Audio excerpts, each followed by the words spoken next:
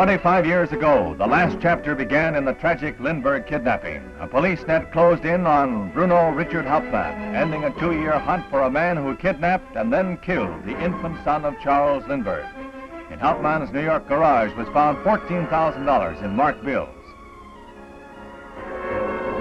Other damning evidence, an artist's sketch from a description by the ransom go-between. Handwriting specimens that definitely link the Bronx carpenter with the crime. And written on a door, the phone number of Dr. Condon, the innocent agent who paid the ransom. Circumstantial evidence overwhelming in its impact. Welcome to the NJ Criminal Podcast.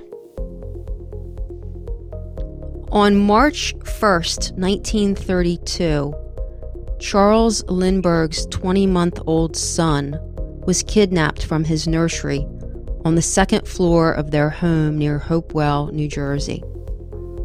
Now, almost a century later, the Lindbergh kidnapping is one of the most famous crimes to have occurred in New Jersey. The trial of Richard Bruno Hauptmann, ultimately convicted of kidnapping the baby, was called the Trial of the Century. And the kidnapping eventually led to the creation of what is known as the Lindbergh Law, making kidnapping across state lines a federal crime. Here today to discuss his 2012 book, Cemetery John, the undiscovered mastermind of the Lindbergh kidnapping, is Robert Zorn. Robert, thank you so much for joining us today. Thank you for inviting me. It's a pleasure to be with you. I want to begin by asking you, how is it that you became interested in the Lindbergh baby kidnapping such that it led you to write your fascinating book, Cemetery John? First of all, thanks for the compliment. My hands kind of tightened on the steering wheel because my father was, although he had a great sense of humor, he was a fellow that was very sober-minded and serious, and so I couldn't imagine what he was going to tell me. He said, well, you remember how I told you that I grew up in a German neighborhood in the South Bronx? I said, yes. Well, I said, well, when I was a kid, a teenager, there was a man who lived 3 doors down from us, and he was a German immigrant named John Knoll, and he had come to the States in 1925 and moved to Jackson Avenue, where our family had also just moved in 1925. Again, my father was born in 1916. So my dad's story starts really in the summer of 1931, in June of 1931. And this fellow, John Knoll, took my dad on excursions. He kind of took my dad under his wing. My father was one of 6 kids. He had 5 sisters. He was the only boy in the family. And one day he invites my dad to go to Palisades Amusement Park in North Jersey. And this was like, for a kid in the middle of the Depression, this was like going to Disneyland. It was a really big deal. They had the world's largest saltwater swimming pool. John had taken my dad swimming in Yonkers before. Anyway, so they go to this park, which sat at the top of the Palisades Cliffs. And strangely, John does not go swimming there that day. So my dad goes for his swim. And after he finishes, he showers in the bathhouse and changes back into his clothes. And John and my dad are exiting the park. Well, outside the park waiting for John are 2 men. One of them is his younger brother, Walter, whom my father knew. John and Walter lived they rented rooms for $10 a month each from an elderly widow named Emma Schaefer. And anyway, but my dad did not know the other man, who to him seemed rather tall. Anyway, the men begin speaking to one another in German, the 3 men, John, Walt, and Walter. And John knows that my dad doesn't know how to speak German because my grandparents on my father's side had been brought up in the U.S., born in the U.S., and so German wasn't spoken in the Zorn home. So John felt free and comfortable about speaking in German in front of my father with his brother Walter, this 3rd man. But my dad, he's a pretty astute and sharp kid. He was a very, very bright fellow who ended up being the first person in his family to go to college, and ended up earning a graduate degree at Columbia University and so forth. But anyway, my dad picks up that John, the third man that is there, John is calling him Bruno. And that they're talking about some place called Englewood. Well, then John does something very strange. Here he's got a kid who's 15 years old. He'd never been out of the state of New York before in his life. Of course, again, this is the middle of the Depression, and there was no money to be taking a family of 8 on vacations anywhere. And then John tells my father, "You go on Scram. You go on Home Alone." And of course, my dad said, "Well, aren't you going to come with me?" He goes, "No, you go on Home Alone." So my father was really shocked by this, and he watched him go off, John go off with his brother Walter and this third guy, Bruno, that he was calling Bruno. So my dad is ferrying back across, and he was a bright kid. He knew how to get back to the Bronx and back home. But he's ferrying across the Hudson and saying to himself, what, looking at the dark waters of the Hudson, looking back at the Palisades Cliffs and the park and the Ferris wheel at the top of it. He said, what was that all about? Here, this fellow is supposed to be my neighbor, my friend, and so forth. He's taught me all about stamp collecting, and I help him with his stamp collection. I'm hanging out with him all the time. And here he just ditches me in New Jersey. This makes no sense at all. Well, you fast forward to December of 1963. At that point, my father was the chief economist of the Republic National Bank of Dallas. My father he's 47 years old at this point, and he walks into his barber shop the day and night for. He reaches for a magazine, and off at the top of the stack is a magazine called True, and in it was an article about the Lindbergh kidnapping. Now, when Bruno Hauptmann was caught in September of 1934, this is 2.5 years after the Lindbergh kidnapping had taken place. This was the greatest manhunt in history at that point, in American history, the hunt for the Lindbergh kidnappers. And all that time they were looking for a gang. They were not looking for a one person, but they were looking for a gang. They concluded that multiple people were involved in this thing. So anyway, the gist of this article was that Hauptmann was no doubt involved in this thing, and he went to the electric chair in 1936, April 1936. But there were likely accomplices that he had that he never ratted out, that were never caught. See, when Hauptmann was caught, all of the investigative agencies, the New Jersey State Police, NYPD, J. Edgar Hoover's Division of Investigation, as the FBI was originally called, and the Treasury Department's investigative unit, they all shut down their investigations. So Hauptmann goes to the electric chair, and nobody is looking for accomplices at this point. So they had their man. They had their man, right? They had their man. They had spent a fortune, and they were ready to have it done with. All these investigative units had spent incredible amounts of time and money, and they caught Hauptmann, and they then made the trial of the century, as you called it. They made a lone wolf deal, and anyway, so my dad's reading this article, and he's reading about of course, he knew about the name Bruno Hauptmann, that the name was well known. But when Hauptmann was caught, my dad was in literally his first month of college. He was the first kid in his family to go to college. He had 3 older sisters. So anyway, my father's reading about Bruno Hauptmann, and he's reading about how there was a man calling himself John who had collected the ransom in a Bronx cemetery. Now, there were 2 meetings between the intermediary, man named Condon, John F. Condon, the elderly educator, whom my grandfather knew from the Bronx Old Timers Club.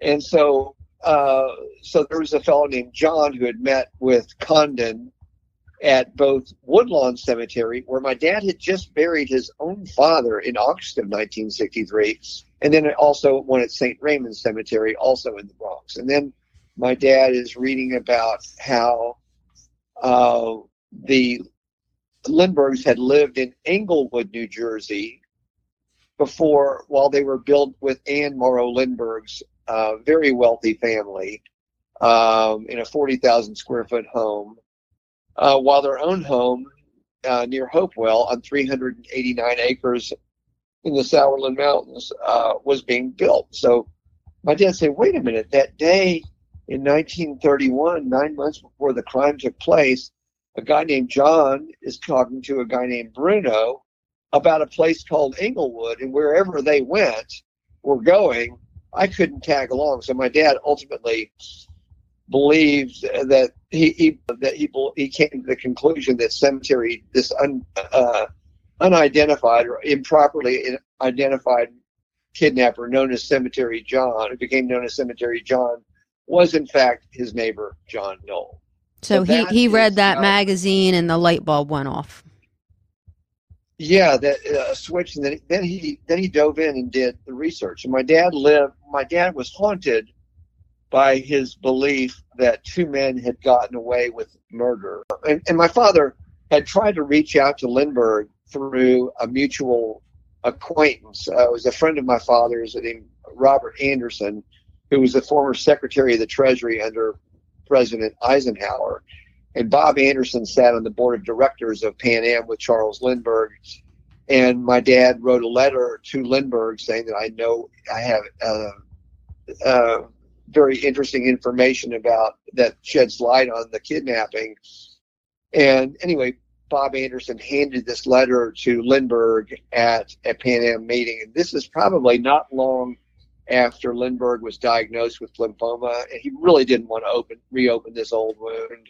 What year would that have been? That was 1972. This is 40 years after the kidnapping. Lindbergh died in 1974. And but Lindbergh kept the letter, and it is in pristine condition in his papers at Yale, where they have 3,000 boxes of the Lindbergh's papers. And I've spent many, many, many, many days there, as well as 130 days at the New Jersey State Police Museum, where they have 250,000 files on the case and all the the kidnap ladder, all the ransom notes, the ransom envelopes, and all the other artifacts of the case there. So anyway, my father tried through a close friend of his who was a former Army intelligence officer during World War II, spoke fluent German, a man named Herman Traub, who was my dad's best friend from his days at CCNY, who became an attorney in New York. And Traub investigated John and spoke to him, John Knoll, who was then living in New Jersey. And even, again, this was in 1973, even 41 years after the crime, Knoll was lying about the timing of his move to New York, still acting like someone who had something to hide. So anyway, the years went on, and my dad and I started to, sketch out ideas for doing a book on this. And as it turns out, he died on Christmas Eve of 2006 at the age of 90, about 3 weeks short of his 91st birthday. And this is one thing my father really wanted to have done. It wasn't for publicity purposes, but he believed that the telling of his story would bring a measure of justice to the case.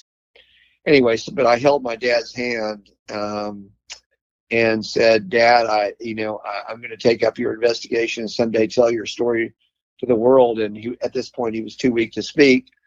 But he looked up into my eyes and smiled and squeezed my hand, and I knew he was happy. So that, Meg, is how I got involved in this story. And you did just that. You continued his work to find the truth of what happened. He began his kind of investigation, so to speak, in the early 70s, but he didn't tell you the story until 1980. Is that accurate? No, it was 1960. Well, it was 1963 when he came across this Right. information. But when And you were he, and he was, he had it in the back of his mind. And John had given him a lot of stamps, Lindbergh theme stamp. John taught my dad all about stamp collecting. How old was John? What was the age difference between John and your father? Well, John was born in 1904, and my dad was born in 1916. So when the crime was committed, John was a 27-year-old man, and his brother Walter was 23. Okay, so your dad was 15. And so 1963, your dad reads the article in True Magazine as he's sitting in the barber shop in Dallas at the age of 47. Light bulb Correct. kind of goes off, and he begins his quest to kind of find the truth. Got it. Amazingly, one of the amazing parts of this story is I was able to, there was only so much information that could be found out about John and Walter Knoll, because they were never suspects in the case. There's 250,000 files at the New Jersey State Police Museum, where as I mentioned, I've been there probably 130 times doing research. So I had to, go through ship records and immigration records and documents and applications to become a citizen and all this kind of stuff. And I was able to find, some stuff that was pretty compelling. Like, for example, the first time Knoll ever goes back to Germany, he left Germany in January 1925. And the first time he goes back to Germany, he goes back in splendor on the SS Manhattan. And he makes his return he leaves Europe to return to the States on February 13th, 1935, the very day that Bruno Hauptmann is convicted in a New Jersey court of murdering Charles Lindbergh's baby. So the very day, at which point, obviously, from following the international newspapers, this case exploded internationally. I mean, Lindbergh was by far the most famous person in the world. This was by far the most famous child in the world. And so at that point, Knoll knew for sure that Hauptmann did not rat him out on the witness stand. So, I mean, I found several details like that were very compelling, but it wasn't enough. And so the only option I really had was to go to his family. Mm-hmm. And through nephews that I found out, I got his obituary and found out that he had a sister named Agnes Breiling who had lived in Mount Clemens, Michigan. And then I got her obituary. And then from that, I got found out that she had 3 sons who were still alive. And this was one of the more difficult cold calls I ever had to make in my life. But I ended up calling her son Rudolph, or Rudy as he was known. And, of course I couldn't tell them, say that my dad thinks your uncle killed the Lindbergh's child. So I had to, just say that, I got him on the phone, and I said, "Is this Rudolph Breiling?" He said, "Yes, this is Rudy Breiling." I said, "Rudy, may I ask, are you the son of Agnes Breiling?" "Well, yeah, I sure am." I said, "Well, then that would make you the nephew of John and Walter Knoll?" He goes, "Yeah, did you know him?" I said, "No, but my father did. He grew up in the Bronx 3 doors down from him, and John helped him with his stamp collection and so on and so forth. And I was just wondering, could I come meet you?" And so he invited me to come to his home. And as it turned out, my best friend from my school in Dallas, St. Mark's, lived nearby in Bloomfield Hills, Michigan. And Rudy and his wife Sharon were in Macomb, Michigan. And anyway, so I get invited to dinner, and Rudy gives me a big handshake. He has his whole family invites me over. And his wife Sharon comes up and gives me a great big hug at the door. I'd never spoken to her. And I found that was a little bit odd, but we've ended up becoming the closest of friends. Anyway, I ended up getting information about John. He was a very, very strange fellow. I got photographs of him. It is a dead ringer to the police sketch that was done of Cemetery John. And through Rudy, I ended up meeting John's daughter-in-law, John's only son, with whom he had virtually no relationship, had recently died. But I went to Tucson, Arizona to meet John's daughter-in-law, Adrian. And through that, I got this photograph of John sailing on the SS Manhattan in splendor, dated in December of 1934, right before Halpin's to go on trial. And then I got another photograph of John from Adrian that showed that he had a deformity in his left thumb, which was the most prominent feature described by the intermediary of Cemetery John. Let's switch gears for a minute and talk about what you learned about the day of the kidnapping. The baby was put down to sleep, and I guess had an early nap time, and then would be woken up for dinner, and then put back to bed for the night. And shortly thereafter was discovered missing by the nursemaid, Betty Gow. Yes, at 10 o'clock. Yes, right. When that was her time to. That was her time to check on the child. Right, and some indication that they thought perhaps Charles Lindbergh had played a prank. He was apparently known for his pranks, and then shortly thereafter, a ransom note was found. Thank you for listening in. Stay tuned for the next part in this conversation. If you're interested in starting a podcast, visit the contact page at njcriminalpodcast.com and send Meg a message. She'd love to discuss your legal podcast.